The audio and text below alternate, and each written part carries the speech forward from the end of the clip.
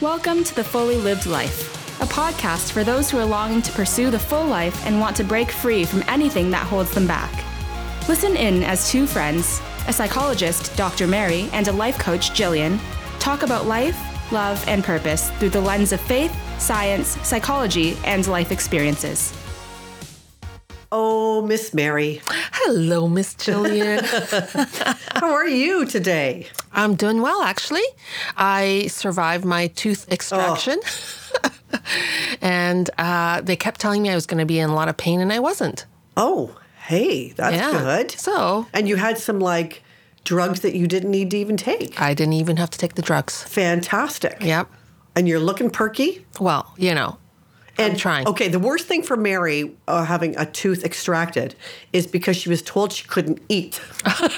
And we were all feeling it. I was actually saying it's a travesty that Mary cannot eat, because anyone who knows Mary knows she has a very healthy appetite. Yes, and I'm she a foodie. loves all the good food. I do. And we happen to be in a season of holiday eating. And what the heck? But okay. You made it through. Yeah, I've had to have shakes and so liquids. boring. I know. But really. I know. I'm heading towards having that really great meal as soon as I recover. So there you go. Surf and turf is on the menu for her. I can tell you that. Okay, so while we're just talking about you. No, we're actually going to talk today. This is going to be a two-parter. Okay, yes. It's called The Cult of Self from Tasha Eurich's book, Insight. Yeah. Very fascinating chapter. Oh, my gosh, yes. And a lot of wow, right in the solar plexus. Can you get any deeper, Tasha? I know. I was doing some of the questionnaires. And I was like, I was doing the questionnaires and I found myself minimizing my responses to something. Is that so? So very truthfully, people, this has been interesting. It's a little ouchy. It is. But in a good way. Yeah. Because, again, growth. That's right. Yeah. So we will unpack this a little bit. Yeah. So the author starts off the chapter by talking about this hockey league, the 2015 Hockey League. And she's looking at the roster of names of these hockey players, which include kale, yes, like the vegetable. Loch, which I imagine is a short form of Lachlan, the Scottish name, just Loch. There were 4 Dawsons, a Caden and a Caden, spelled completely differently, a Constantino, yes, a Kelty, a Brecken. Yeah. And many other names like that. Not a Dave, John, or Bob at the bunch. Yeah. And she was kind of fascinated by this because, going back through history, in the early 1900s through to kind of the late 70s, even through the 60s. Even my kids, when I gave them names. Right. Yeah. Parents were giving their children names that would help them fit into the world. That's right. Right? Because I grew up having to spell my name every single time. Voila, moi tout. Exactly. That's Still. true. Yeah. And I think Jillian's a pretty normal name, and I think Mary's a pretty normal name. Well, not Mary spelled as the way it's spelled. Exactly. People automatically assume it's the other way. That's right. But in the 1980s, people sort of made a big move, and they started giving their children names that would make them stand out. Right. So, I think that started in Hollywood. You look at some of the kids' names. Yeah. But also, even David Bowie, Moon Unit, or who is it? Frank Zappa, his child was Moon Unit. Yeah. And, all these weird names. Oh. And then, Elon Musk was going to give his child what? Just a name that wasn't a name? Yeah. Just a bunch of, symbols? Yeah. Right? I know. And then Prince changed his name? Yep. Right? So, so just kind of this weirdness was happening where people wanted their children to stand out. And I remember this because, my kids were born in the 90s, but there were children in cohort with them where in the middle of the name was a capital. What? Yes. I remember one particular child, and they had the same name as my daughter, Emma, but it was E, capital E, M, capital M, A. And it was wasn't very a particular. cultural reason? Oh, no. It was very particular. There's a capital in there. Uh-huh. So, yeah, I sort of saw this trending, and it started to become this cult of self, which was all about self-importance, specialness, being unique, standing out rather than fitting in. And, it's interesting because back in the 80s, we were living in this small little hamlet of Brooklyn. It was a hamlet at the time. And the woman up the street was going through for her law degree. She had come out of nursing and she was doing a second degree in law. And she had 2 daughters, Elizabeth and Catherine. And I remember their names because she said, when my daughters become judges, I want them to be taken seriously. And those are serious names. So I'm like, yes, they are. No, Trixie or Candy in the bunch. So what is the attraction of the cult of self, where the irresistible figurehead is ourselves? Yeah. That's a great question. And I do think there's this whole self-esteem movement that was part of it. Yes. That she talks about in the book. Yeah. And I have to admit, as I was reading it, and I think about how I was thinking, how I was parenting, and even the way I was responding, I had to fight against that movement. Like, everybody gets a trophy. Yes, everyone's special. Just for showing up. Everybody's special. Yes. And you're awarding kids just by virtue of existing. Now, I'm not diminishing the fact that we all have value, and that I think it's important to have a sense of worth in that. But I think this thing about the cult of me is that somehow I'm so special that even though I'm a terrible singer, I'm going to go on The Voice and somehow I'm going to win it. That's right, because someone along the line has given me a ribbon for singing. That's right. Exactly. Yeah, it kind of elevates us to this place of uniqueness and superiority. Yeah. That our needs matter more than everyone else's, and that we're not subject to the same rules as others are. So we somehow are more deserving than others. So the people that go on The Voice that think they have this fabulous voice is because they've been protected all the way along and told that they're special and unique and they have such a gift. Right. And when they're faced with criticism and critiquing for the very first time, right, they fall apart and get defensive or they get mad and say the judges are terrible. Yeah. And it turns like it's someone else's problem rather than their own. Right. It's this posture of entitlement, and you can see how it's alluring. Yeah. All of us want to feel special and unique and somehow that we're different in a good way. Yeah. And again, I'm trying to balance that because we are all unique and different. There's no other person like me on the face of the planet. But it's not my impact on this world isn't just by virtue of my existence. That's right. There are still responsibilities and actions and sacrifices I have to make. And there are still expectations to live up to. Right. And if you want, we talked in the previous episode, and we talk about this a lot, is this this teachability factor. Yeah. If you want to be teachable, then you need voices around you who are telling you the truth. Right. Not in a mean or demeaning way, but in a way that helps you see, where maybe some of your limitations and giftings are. Right, exactly. I mean, that's always one thing that I wanted is for my kids to have self-awareness, not just of their strengths, but also of their weaknesses. That's right. Because how else are they going to become better if they're not aware of their weaknesses? And we're always sort of minimizing it or poo-pahing it. And that's, it's not about being a critical parent. It's just about being able to teach kids self-honesty. Yeah, that's right. And I think that it kind of got muddled in this feel-good effect. I think so. So she talks about how this idea of being special and unique just by existing goes against like the thousands of years of Judeo-Christian values that emphasized humility and modesty and being in the service of others. Right. Which, of course, are the polar opposites of the cult of self. Right. And she talks about, it's interesting because all of us know someone in this age bracket she calls the age of effort. And this was the period that our grandparents or our parents would have lived through, which subscribed to hard work, grit, resilience. And this was the group that, you know, they just powered down. Yeah. They did the work. Yeah. They were... Oh, and they survived through wars and such poverty and difficulties. Absolutely. And immigrating here Yes. and all of those things. Yeah, for They sure. did the hard work. And they didn't whine and whinge about it. Yeah, that's true.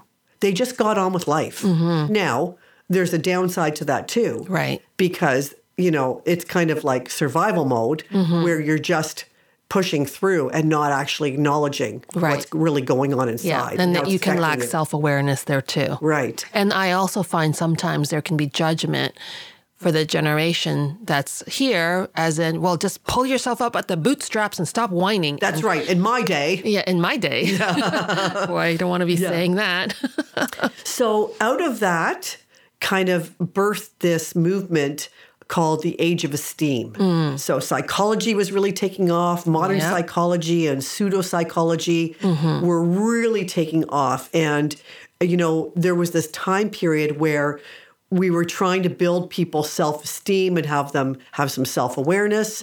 So we were pushing people through these self-actualization processes.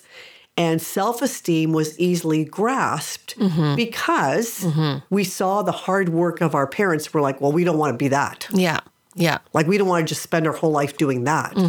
We want to have happiness and joy and fulfillment in our life. But it didn't really involve hard work. Right. It was, I'm special because I exist. I can feel good because I deserve this. You know, I've had a hard day. So we just built up our self-esteem without acknowledging the hard work that it takes to become insightful. Right. That is interesting because when you think about people who are naturally really gifted and yet seem to lack self-awareness, I wonder how much the self-esteem movement has impacted that. Yeah. So they aren't aware of, like, they're special just because they're gifted or they have this or that, but they're not necessarily willing to put the hard work. That's right. Do some deep dive into their character flaws or areas that they have to grow in, right? Well, and we see that on takes the a lot world of work. stage in sport. I mean, we can all picture some, I'll pick tennis for, because we talked about being on one side of the net in our previous episode, but I think it made me think of tennis. But I think of tennis players who, you know, have hissy fits on the court. Yeah. And other tennis players who seem to be able to hold it together and move on and get back to the business of playing tennis. Right. Whereas this self-esteem, you know, piece can quickly get out of control if we're feeling that people are picking on us. Right. Well, the thing that I'm noticing now is the large number of people who can be famous just by virtue of their social media presence and not because they're actually doing anything Exactly. or contributed anything. That's it's right. more about how they look, what they're wearing, who they're hanging out with, what they're eating. Right. And so, like, people idolize these social media people. And really, what are they bringing to this world? Right. Right? That's a really good question. So she says we've all experienced something called the feel-good effect, where this is what you're getting at, where we're more interested in preserving a person's feelings than telling them the truth. Oh, yes. And, you know, I've been guilty of that. Yeah. You know, how often have we complimented someone or said, no, it's, you know, because we don't want to hurt their feelings. That's right. And this is kind of back to that team where everyone's given an award, the class where no one fails. York points out the research that's shown that in general, there's an inverse relationship between how special we feel and how self-aware we are. Wow. That is true. I've read lots of studies like that. The more self-aware you are, the more you tend to underrate yourself. And then the less self-aware you are, the more you tend to overrate your performance. Isn't that wild? Yes. And that's kind of where humility comes in, right? Yeah. Because humility is being able to go, okay, this is really true about me. And it's kind of icky, right? Yeah. Eric points out that, you know, this feel-good effect can lead to self-delusion about our actual abilities. So that same person that shows up on the Voice who really thinks they're a great singer and they're not. And it's kind of this delusional, you know, because everyone's listening and going, what? How do you think that's going to cut it? Right. Is it delusional or is it optimistic? Yes, that is a really good question because, you know, we talk about the importance of optimism. Yes. And you do have to feel like you have a shot at something. Otherwise, why would you even put in the hard work? That's right. But I think that's the difference is that optimism doesn't mean that you don't put in the hard work. It just means that you still have hope as you persist in doing the work to get yourself up to a level of mastery. Yeah. And, you know, it triggers a memory for me in a couple of people that I know where when they were going through high school in those formative years, because they had an ability in an area like math, you know, guidance counselors and people around them were telling them to pursue a career in that. And they're stuck. You know, they're grown adults working in an area of accounting or whatever, and that's not their passion or desire. And that's not delusional because they actually have the skills. Right. But they probably went in with some rose-colored glasses on, thinking that because they were good at it, it would become a passion. Right. And it didn't. Right. So the self-awareness piece has to be, I'm good at this, and I have some natural ability for it, but it doesn't fill my tank. Right. So optimism doesn't mean that you like divorce yourself from reality. No. Yeah. Optimism really comes through when, you know, she says the good rule of thumb for the rose-colored glasses is we put the glasses on when we need to bounce back from constant challenges or in situations where we can succeed through sheer persistence. Right. So, you know, that's the mastery piece, right? Where you think of an athlete who's trying to make the shot. Right. They have to practice over and over and over and over again, and they have to put the rose-colored glasses on. I'm going to get better at this because I'm putting in the work. And I know I have the skills and abilities. Right. It's a matter of doing the diligence. Yeah. Now, at what point, say we go back to the singer who might become adequate as a singer through sheer persistence, but at what point does that person give up the dream of becoming the next big star? Yeah, a good question. I mean, I think that's when the harsh reality I think so. of the ceiling comes into effect. Like, what is your ceiling? Where are you going to hit that ceiling? And where is it going to put you on the range of being, you know, extremely gifted and excellent versus capable and, you know, a lounge singer on a cruise ship. Right. Well, I've read the book before. I've mentioned it before, but I love the book Let Your Life Speak by Parker J. Palmer. And he talks about seeing all the closed doors behind you. And you do have to read that at some point. And then the other thing that I was really thinking through now with some hindsight and maturity is how much of my dreams in the past came out of my ego needs versus what I actually feel led to, called to, wired to do. Yes. And we all have different gifts and talents, but you know, how we choose to use it, if we can see that perhaps our ego is driving more of it than we should. So as an example, one of my things, I'm going to be honest about this. One of the things I had imagined when I was younger was I was going to be like standing on a stage talking to thousands and thousands of people, and they're all just like reaching out their hands, going like, oh my gosh, Dr. Mary, tell us more. And it's not that I'm not good at talking. It's not that I'm not a good communicator, but like if those doors have closed again and again, maybe I need to read the room. And you know, one of the things upon self-reflection is that was really driven by my ego need to be loved by everyone. Yes. And that if I kept chasing that, could have prevented me from doing the work that I am doing now through talking to you on a podcast, through one-on-one coaching, through conversations I'm having with the clerk at the grocery store where I'm able to encourage them. Like that is where we have to realize that self-esteem is not about ignoring the reality of closed doors and also recognizing how much we pushed was because of our ego. That is such a good point, and I'm so glad you brought that up. I think that's a really interesting exercise for people to go through, is to go look back and go, what were the doors that were closed? What were the repeated comments that may have been made in performance reviews or something like that, where in different environments I was kind of told the same thing, Right. or the same themes came up Yeah. from different sources. Yeah. And am I able to accept that and see that, or am I still holding on to some ego-driven need? Because, I mean, one of the things that I've told you is that, like, I think your influence is huge. You know that. And we can fool ourselves to think that being on a platform with 1,000 people holds more influence than the ripple effect of one changed life. Yeah. Right? Right. So I think there's some ego stuff that goes on there that's misguided. Yeah. No, Okay. I agree. Yeah. So back to the I love when we digress. I know. But Good back to digression. this, she talks about narcissism, and I know you're going to address that.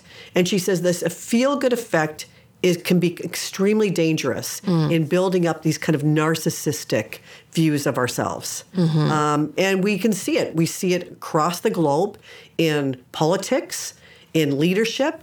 We see leaders falling every single day because of these ego needs that are being fueled, and because of this narcissistic outlook of this feel good, right? And I know that you're going to address that in part 2. So how do we take a look at ourselves and check our cult of self? And I know you're going to walk us through some stuff, because this goes back to blind spots. And we had an episode just a couple of episodes ago on blind spots, because we can spot narcissism in others. Can we spot it in ourselves? Yes. E is right. Oh my Or gosh. when we do the quiz, do we kind of go, well, Yeah. maybe I might do that? Yeah. So she does encourage us to look inwardly. She does ask us to look at what we post on our socials. And she calls this the self-presentation effect. Right. Yep. Ooh. Presenting ourselves in a way that we want others to see us, or our idealized self to see us, our ego-driven self to see us, rather than who we really are. And so she says, am I posting a picture of myself in Paris on a trip with my husband, that, with the Eiffel Tower in the background, when we fought the whole trip? Right. Right. What am I presenting to the world about my life and wanting people to buy hook, line, and sinker? And then how does that feed into the cult of self for others? Right. Because I'm looking at her socials and going, well, my life doesn't measure up to traveling the world and seeing these great places and eating this great food and wearing this great thing. My life looks like this. Right. Yeah. And then do I feel the need to up my game, so I'm presenting this self-presentation view of myself to others? And is that the self-presentation that I even believe myself? Exactly. Right? That's the challenge, and the amount of effort that I invest in that. If you're, and by the way, with all the self-esteem movement, which I was part of that, she has shown research, study after study, that completely debunks how it actually is ineffective. Yeah. This whole self-esteem movement is just not effective in creating or helping our kids to be the best version of themselves. No. It's the opposite of self-insight, actually. So if you're a parent listening in, it's not that you should stop affirming your kids. It's really important that you keep doing that, because, the damage of constant criticism and negativity is not helpful. But it is that you're giving accurate feedback, both good and bad, and that you're being very specific about the kinds of things that you see as strengths in your kids. Yes. And you're also giving them opportunities you're teaching them about persistence. Yeah. If they have a particular dream. And that lie that you can do anything you put your mind to, you just got to stop it. That's right. Because it's not true.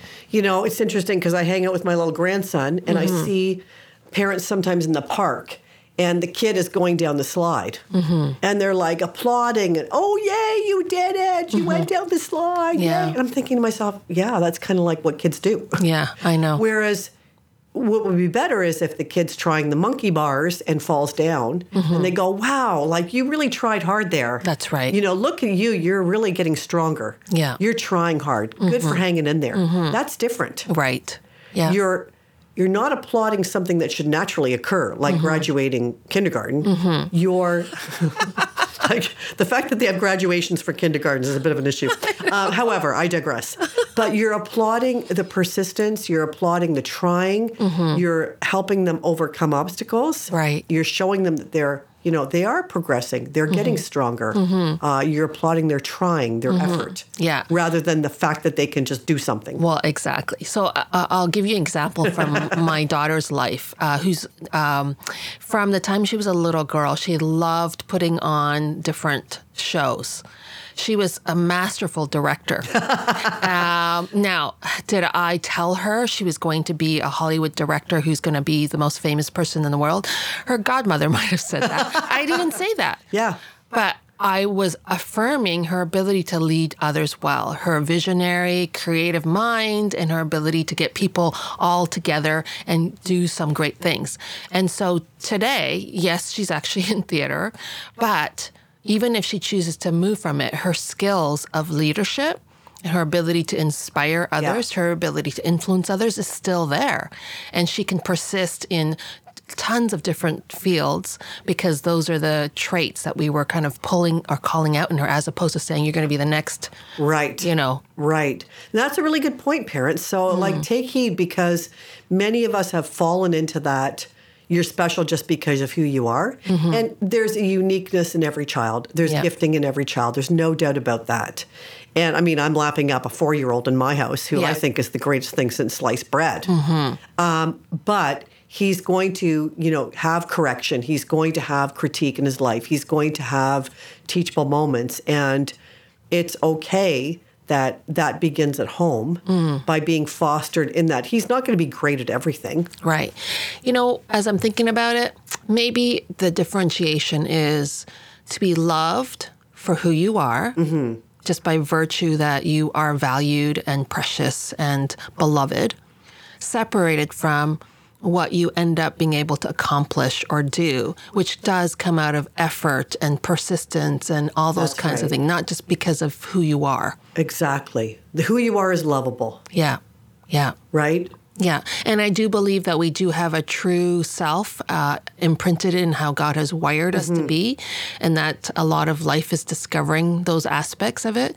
But like the actual outcome of our lives, the actual output, that has a lot to do with our character, our perseverance, our self-awareness, our insight, all the things that we talk about. And, as you're saying that, just to wrap up, I'm thinking to myself, if we are doing the work in this book, Insight, on ourselves, from the character standpoint, the humility, the integrity, we're going to talk about humility in the next segment. If we're working on that as much as or more than we're working on the self-presentation to the world, we're doing really well, because then when we step away from that thing and retire, our character has been being built all the way through. Right. We're going to have value based on our character, not on the thing that we did. Yes. And that's where so many people, have a crisis, is when they walk away from the thing that they do, that they're applauded for, they don't know who they are. And they stick with that thing far too long. Yes. And it affects the organization. It affects their own output. And if you can't face that reality, I mean, we're at that stage as we're getting older, that maybe we aren't the same in the areas that we thought we were. And if the character's there, it'll carry us to whatever the next thing is. That's right. So important. So tune into our next one, because Mary's going to walk us through how we can resist this cult of self. We're going to walk through some exercises. Oh, yikes. Yeah. Okay. Yikes-a-rooney. Yikes-a-rooney. But we'll see you on the other side of this episode, okay? Have a great week. Take care. Tune in. Take care. Bye-bye. Thanks for listening to the Fully Lived Life podcast. We hope you found it encouraging and helpful. Be sure to follow or subscribe so that you never miss a new episode. And if you enjoyed our show, please help spread the word by sharing with your friends and family and posting on your social media. Thanks for listening, and tune in to our next episode.